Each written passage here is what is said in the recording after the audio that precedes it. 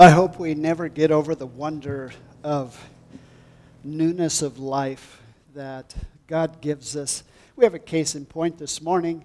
Last Sunday morning, I stepped back by the nursery, by our child care center, and lo and behold, behind the counter was Allie Hansen back there, working with the kids and taking care of them while carrying one herself. And between last Sunday and this Sunday, she's here. Little Laurel Delane is here, and she was born 9 pounds, 6 ounces. Mama's doing good. The family's happy. They have a brand new addition to the Hansen family. Can we see her? Can you kind of hold her up a little bit and let us celebrate? This is her first outside the womb time in church. There she is. What a beautiful little girl. Congratulations to you, Will and Allie and the whole Hansen family. There's another miracle that happens that's every bit as much a wonder. That a person one day can be without the Lord, without salvation, without forgiveness of sin, without even any hope in this world. And the next day, God, by His grace and the power of the gospel, can make that person come alive, become somebody they never were before, deep within. The scriptures call it by a number of different names: regeneration, or the new birth. Or Jesus said in John 3, you must be born again. And so that miracle of new birth occurs, and when it does, there's a brand new life. Oh yeah, we still carry around the same body. And when we first come to know the Lord, there's some renovation that needs to go on, isn't there? I'm always looking for an opportunity to sow a word of the gospel or to share something of the Lord with somebody. And this morning I was walking over to church, and I walked by the blue house here on the corner. And over the years, it's been kind of notorious, and it has become in disrepair, and it's desperately in need of boards being replaced and roof fixed. And I mean, it's a mess over there for sure. But no one's been in it for a while, and there were half a dozen people standing around a couple pickup trucks in the front, and one was inside the yard, and they were looking it over. And as I came around the corner walking to church, I thought, these people are looking to buy this old place. And I walked by and I said, hello, are you looking to buy this place? And the guy said, boy, I don't know. It's a fixer-upper, that's for sure. And I laughed and said, well, good luck with that. And then as I walked by, I felt the Lord so that's what you're going to do this morning. I present a half a dozen people for you to talk to, and you're just going to walk right on by. So I was about 20 yards away, and I stopped, and I said, okay, Lord, give me something. And so I turned around to walk back to talk to them, and within 20 steps, it came to me. And I walked up to him, I said, hey, you guys, something just came to mind. And I noticed when I was walking by them how conspicuous my Bible was. They're looking at me. The tie kind of gives me away, and I've got this Bible. So here I am walking back to them, and I said, you guys, something just came to mind, and I got to tell you. And they all gathered, 6 of them. I didn't know them. And I said, you know what? This was the illustration I needed this morning. And they said, what do you mean? And I said, see this old place, how in disrepair, falling down, windows cracked and broken, and the dogs have torn up the door, and I mean, it's a mess, right? And they said, yeah. And I said, that's exactly what our lives are like before the Lord Jesus Christ lays hold of us and changes us. And they all stood there, and one gal, she goes, I like that. And I said, me too. So I got a little seed planted on the way to church this morning. But today's message is entitled, Now That You're in God's Family. Now that you're in His family. And you know how much I love this verse, because I find it just becomes ever deepening as you grow and walk with the Lord. 2 Corinthians 5:17 just takes on more and more meaning for me, and I'm sure it does for you. But it says, therefore, if anyone is in Christ, he is a new creature. Or some translations, a new creation. Something that God does deep within us and changes us. Actually changes us. It's not us trying real hard to reform our lives or renovate the old house. God starts on the inside and works his way out. So there's a change within us. The old things passed away. Behold, John says, or the Apostle Paul says, new things have come. New things have come. And if you're a Christian, from the moment you come to know Christ to the end of your days, should be one long series of new things have come. Over and over again. That is what should mark your Christian life. New things have come. So I was thinking about this verse, and I thought, I'm going to go to a chapter somewhat familiar to us and look at it through this lens. Look at it in light of these new things. So today, we're going to be looking at the first chapter of 1 John. 1 John chapter 1. And we're simply asking the question, what are some of the new things that have come? What are those new things? According to 1 John chapter 1. And I know I have to move along at a rapid clip, but this chapter's meant so much to me through the years, and so we'll just scratch the surface. But I hope you appreciate this, because if you're a child of God, a new creation in Christ, every one of these new things are true of you. And that's a way you can test yourself.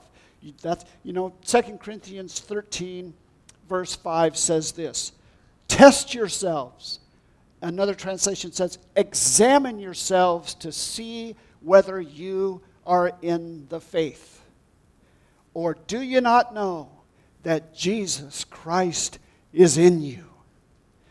Test yourselves. And one way of testing ourselves is to stand before the mirror of 1 John chapter 1 and ask ourselves, is this true of me? If it is, you should be celebrating this morning, because these are behold, all things are becoming new. New things have come.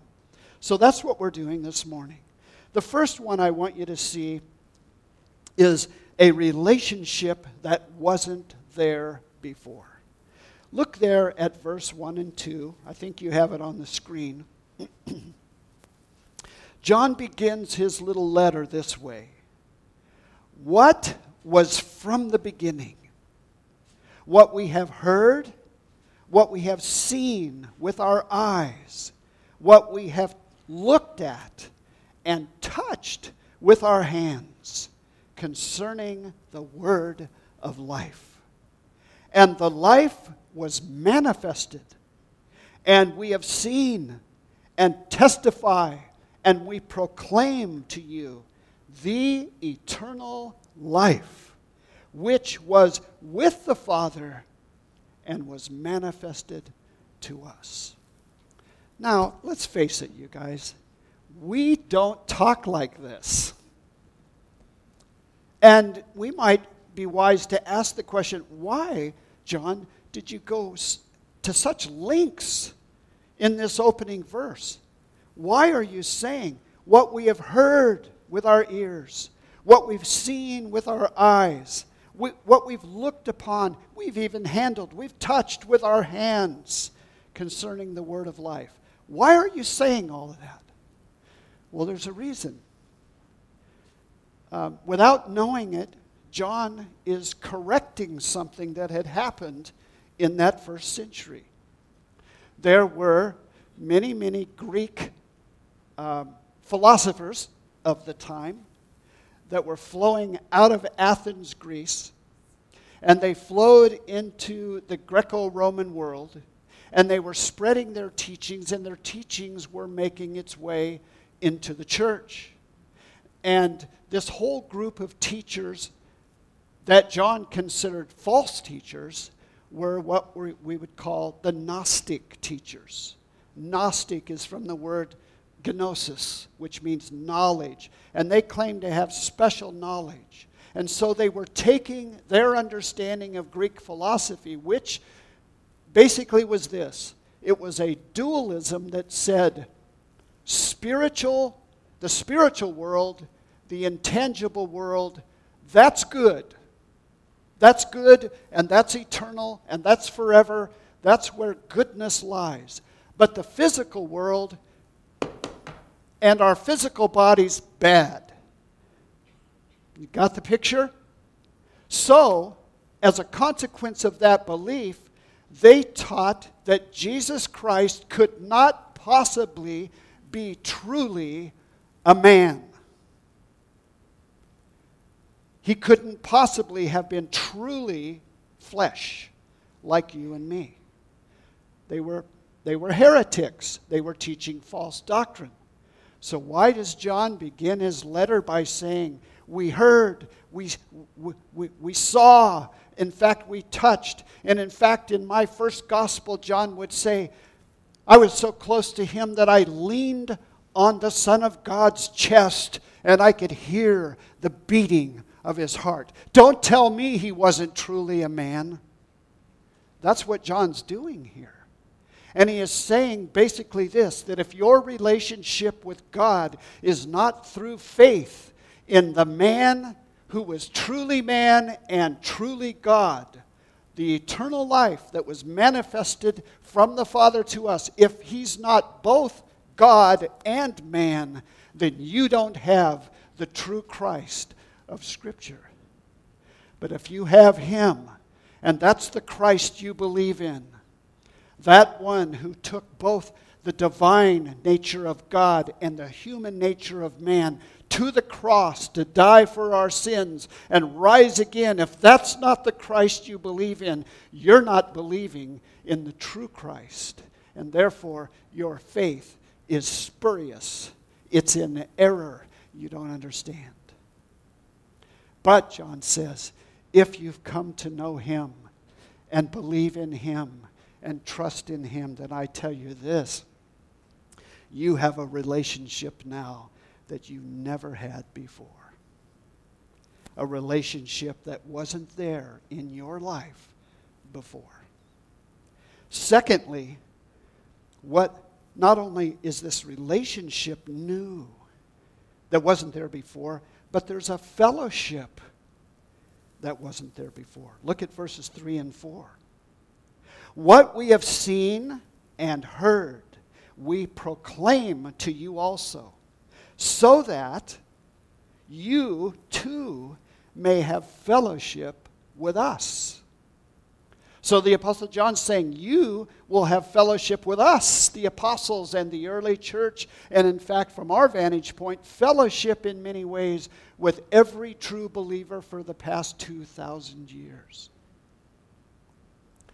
I was talking to a friend the other day. We met in my office and we were going through the book of Romans together. And I pointed out that some of my best friends are contained in those books behind me. They lived in 1400, 1600.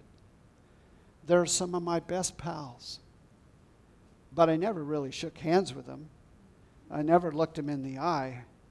But I got into their books as they wrote about Christ in the Scriptures and found that my heart beat with their heart. And they become my pals. I can't wait to meet them someday. Special, special men and women. Verse 3. What we have seen and heard we proclaim to you also, so that you too may have fellowship with us, and indeed our fellowship is with the Father and with his Son, Jesus Christ. These things we write so that our joy may be made complete. John says this relationship that we have with Christ, this fellowship that we live and walk in, is so wonderful that this fellowship is incomplete unless I can share it with you. That's what he's really saying. Our joy is complete when you come into the fellowship too. And now you're rightly related to the Lord. Why can't I walk past those folks this morning? Because they need to come into the fellowship. They need someone to speak to them. And just smiling and saying good morning doesn't cut it. It's not enough. Something must be said to call them to Christ. So there's this fellowship that wasn't there before. You know, there's a difference between relationship, the first point, and fellowship, the second point. Now, when my children were growing up and they disrespected me or they didn't fulfill what I asked them to do and so on, my relationship to them as their father doesn't change. It didn't change. It wasn't altered. But my fellowship and enjoyment of them for the moment and their of me, that was different, right? And sometimes there was a little red mark on the bottom of their little bottoms to remind them that the enjoyment of this relationship requires fellowship together. There's a difference. Relationship and fellowship. But the spirit in which John writes is not corrective. He's not, look at what he says. These things we write so that our own joy, our joy in the Lord, may be made complete. How is that, John? Because you are rightly related to the Lord Jesus Christ, and you are in fellowship with him. Stop and think about it for a moment. We're a local church family. And as part of being a local church family and gathering together, there's nuts and bolts and things that we do around here. While none of us were around this week, no doubt, Caitlin Alberton came over all by herself or maybe with her kids, and she wiped and dusted and cleaned and got this place all nice for us. She did that for all of us. Someone else, like maybe Adam, came over and mowed the lawns for us. And someone else came over and checked other things. Made sure we had the coffee ready. Mary Ann gets the coffee all ready so that for class. We have a bunch of things that we do. But while we do all those things and we appreciate them, at the heart of it all, John is saying, what's it mean to be in the family of God? New things. A relationship with Jesus Christ that wasn't there before.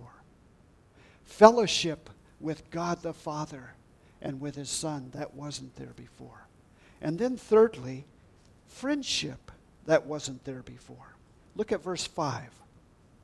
This is the message we have heard from him and announced to you, that God is light, and in him there is no darkness at all. Now, you might scratch your head and say, Pastor Tony, how did you come up with friendship on a verse like that? Well, light and darkness don't mix. The book of Amos, the prophet Amos said, can two walk together unless they be in agreement? Friendship. And unless my nature and your nature is changed deep within, how can we have relationship and fellowship with a God who is holy, a God who's righteous, a God in whom there is no darkness at all? How can we fellowship and develop a friendship with him? Remember that verse where God spoke about Moses? Moses used to meet with God face to face as a man meets with his friend. Once the new birth occurs and new things come, deep within, your nature has been changed so radically so, that Paul could say this in Ephesians chapter 5. He said, "You were formerly darkness, but now you are light in the Lord. Walk as children of light." Change of nature. And if there's a change of nature, then there is a new capacity that was never there before. A capacity for not only relationship and fellowship, but even friendship. Didn't Jesus said, "No longer do I call you slaves." John chapter 15, verse 16. "No longer do I call you slaves, for the slave does not know what his master is doing. But I have called you friends. For all that the Father hath made known to me, I have made known to you." Right? Friends. Why? It's not a sentimental idea. We're misinterpreting Scripture if we just approach it psychologically or approach it sentimentally. Oh, isn't that nice? God calls us friends. No. If your nature's not been changed, if you've not experienced the new birth, then you are not God's friend. You can't be His friend. Light and darkness do not dwell together. God changes us. That's the miracle of new birth. And once that occurs, deep within your nature's changed so that now you can enjoy fellowship, friendship, relationship with God Himself. Wow, guys, is that not wondrous or what? It is. Number 4, a harmony that wasn't there before. So not only is there a relationship, fellowship, and friendship that wasn't there before, but now there's even harmony that wasn't there before. Look at verse 6 and 7. "If we say," writes the Apostle John, "that we have fellowship with Him and yet walk in the darkness, we lie." No sense mincing words, right, John? We lie and do not practice the truth. But if we walk in the light, as He Himself is in the light, we have fellowship with one another, and the blood of Jesus, His Son, cleanses us of all sin. What a verse. What a truth, right? So, Pastor, what do you mean by harmony? Well, it's obvious. Harmony with God in our walk. And when we say a harmony in our walk with God, we don't mean that we somehow have reached some high level of perfection or anything like that. What we mean is that we are honest with God. We walk in the light. And because we do, the blood of Jesus Christ shed for us on the cross cleanses us from all sin. What a powerful passage of Scripture is verse 7. Well, we must make haste. Number 5 is capacity. I love this. And I want you to slow down because we're coming to really familiar verses. You may have even committed them to memory. But coming back and looking again is so valuable for us. So not only is there a relationship that wasn't there before, fellowship, friendship, and harmony that wasn't there before, but there's a capacity that God has given you and given to me that was not there before. Look at verse 8. If we say that we have no sin, we are deceiving ourselves, and the truth is not in us. If we confess our sins, He is faithful and righteous to forgive us our sins and to cleanse us from all unrighteousness. If we say that we have not sinned, we make Him a liar, and His word is not in us. What is this new capacity? Well, on the surface, it's capacity for humility, capacity for honesty. You know, it's not my job to confess your sins. It's not my job to point out your sins and confess them for you. You're the one who has a whole new capacity for that, because God is in you through Christ. And you have this new capacity. But that's really, in a sense, I'm trying to think of how best. We're actually looking at something supernatural and miraculous. Let me explain it. Let's say, I'll use my wife as an example. Let's say I'm out of sorts with my wife, and I said something that was harsh, or said something that was unkind, or criticized her in a way that was really not right. And I need to ask her forgiveness. And that comes easy to us men, doesn't it? Yeah, right. But I apologize. I was wrong. Those 6 words, I was wrong, please forgive me. Tough 6 words sometimes, where there's pride involved. But I asked Kathy to forgive me. And Kathy does forgive me. But Kathy can only go that far. She cannot do what God can do. There's a new capacity that we have in our relationship with Him, that not only do I confess, Lord, I was wrong, please forgive me. He can forgive me like Kathy forgives me, but where Kathy stops, God keeps going. God says, no, that's not enough, Tony, because I want you to walk with me today. I want you to live in relationship, in fellowship, in friendship, in harmony with me today. And in order for you to live that way, you must not only be forgiven, but you must be cleansed. Kathy cannot cleanse my sins. She cannot remove the residual muck and the residual guilt or shame. She can't deal with that. God deals with that. And so not only does He forgive upon confession, but He cleanses us of all unrighteousness. And that clears the soul and makes, again, this rich capacity that we have to live in fellowship with Him.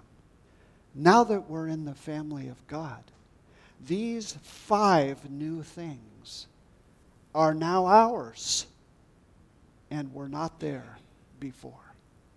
Isn't that an amazing thing? To be in God's family and to live and walk that way. Are you with me? Or is it too warm in here and we're going to sleep? Well, I've told this story before in the past, and I like it. It's kind of a modern remake on the story of the prodigal son.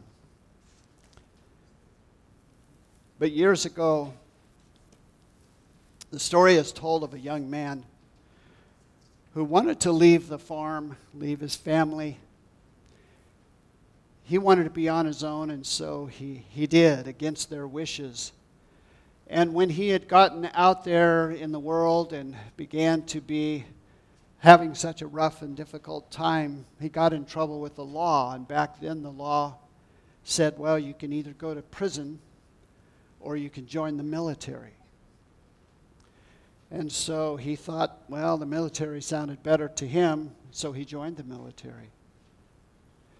And he joined up, was sent into battle, was wounded, lost a leg, had a leg amputated, he had great disabilities now from the war.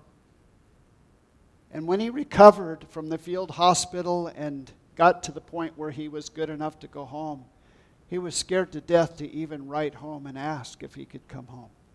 Because on one hand, he disobeyed the parents and the father and the family and left his siblings behind. But he also had gone off and gotten himself all beat up and disabled so that when he returned, he'd be hardly any good on the farm. He didn't know what to do, but the home seemed impossible to return to, but he had nothing else. He didn't know what else to do. And so he wrote a letter home, telegraphed home, and said, I'm coming home on the train on such and such a day. And the train tracks went right by the back part of the farmhouse, but the depot where the train stopped was another couple miles down. And on the day that he was coming home, he was practically sick inside because he just didn't know what to expect. But at the end of that telegram he sent his family, he said, in the old tree, I think it was an oak tree that was out behind the barn near the railroad track, if you could just tie a ribbon, a bright colored ribbon around the trunk of the tree. When the train passes and I see that ribbon, if I see it, I'll know that you'll welcome me back, even though I've done all these horrid things, and even though I'll be no good on the farm. So here he's riding in the train, and as it gets closer and closer, the more anxious he becomes. He's practically sick in his stomach, worrying about whether he could be forgiven and received back. And as the train approaches, the old gentleman that sat across the seat from him in the train car, he said to the gentleman, he said, Sir, I just don't think I can look. Could you look for me? And the old gentleman got up out of his chair as the train approached the backside of the farm, and he leaned out the window to look, and then he began to laugh. Laughter filled the car as he turned back in and said, Oh, son, get over here. Stick your head out the window and look. And when the young man stuck his head out the window and looked, the entire oak tree was streaming from top to bottom with bright colored ribbons. Come home. We forgive you. You're welcome. That's a picture of God's heart for each of us when we come home, back to God, back to Christ, when we trust Him. He grants us these riches, a relationship again with Him that was not there before, fellowship with Him that was not there before, friendship that was not there before, harmony with Him that was not there before, and a new capacity to rightly relate to Him and respond to Him and even reflect Him toward others. Aren't you glad you're in God's family and He's welcomed you back?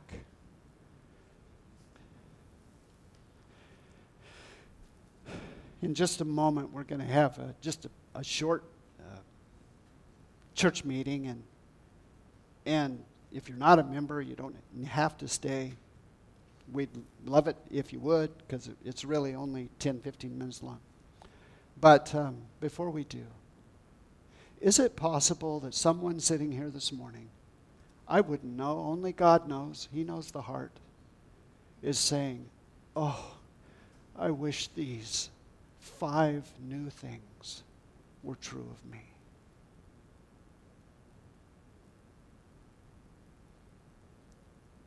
I know they're not, but I want them to be. Then I have good news for you. The tree is streaming with bright colored ribbons. And the Father, God, through faith in His Son Jesus Christ, receiving Christ, trusting Christ, that He gave Himself on the cross, was buried and raised again from the dead, He promises you to welcome you into His family. Right where you sit, if you'll just bow your head with me and from your heart say, yes, Lord, that's what I need. I need a new beginning. I need the old things to pass away, new things to come. So let's pray, and then we'll move into our meeting. Now, I can't pray for you, but I can pray a prayer similar to what you need to ask of God. And in light of this message this morning, you can say to the Lord from deep in your heart, God, I want the old to pass away. I want new things to come. I want that relationship with you. I want that fellowship and friendship, harmony and capacity that I do not have. I'm a sinner, and I admit it. To say that I'm not is to be self-deceived, and I know that. Lord, I am not self-deceived. I need your forgiveness. Please forgive me for the way I've run my own life, the choices I've made, many decisions that I've regretted. Lord, I lay it at your feet. I have nothing to give you but my heart. So here it is. I give you my heart, my life. I trust you. So forgive me, Lord, according to your promise, and cleanse me, wash me, renew me, grant me the miracle of new birth, that I might be a new creation and can now leave this building alive for the first time, truly spiritually awake and alive to God. And I look to you to do that, Lord. I hear you speaking to me this morning, and I want you. Please have mercy on me, a sinner. Forgive me. Restore me to the family of God. Thank you, Lord. I trust you. I look to you. Jesus, to you alone. And I pray this, Jesus, in your name. Amen.